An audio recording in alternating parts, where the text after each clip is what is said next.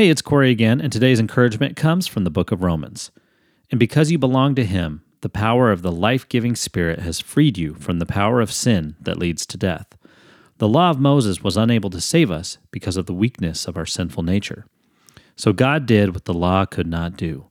He sent His own Son in a body like the bodies we sinners have, and in that body God declared an end to sin's control over us by giving His Son as a sacrifice for our sins. He did this so that the just requirement of the law would be fully satisfied for us, who no longer follow our sinful nature, but instead follow the Spirit. That's Romans 8, 2-4. A few weeks ago, it seemed that every time I was on social media, friends were posting a quote that talked about the difference between religion and the gospel. Religion was defined as, I messed up, my dad is going to kill me. While the gospel was defined as, I messed up, I need to call my dad. It was a simple yet powerful way to convey the truth of the gospel message.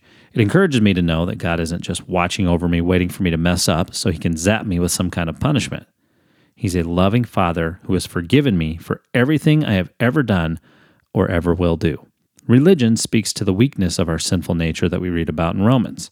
The gospel is about God declaring an end to sin's control over us.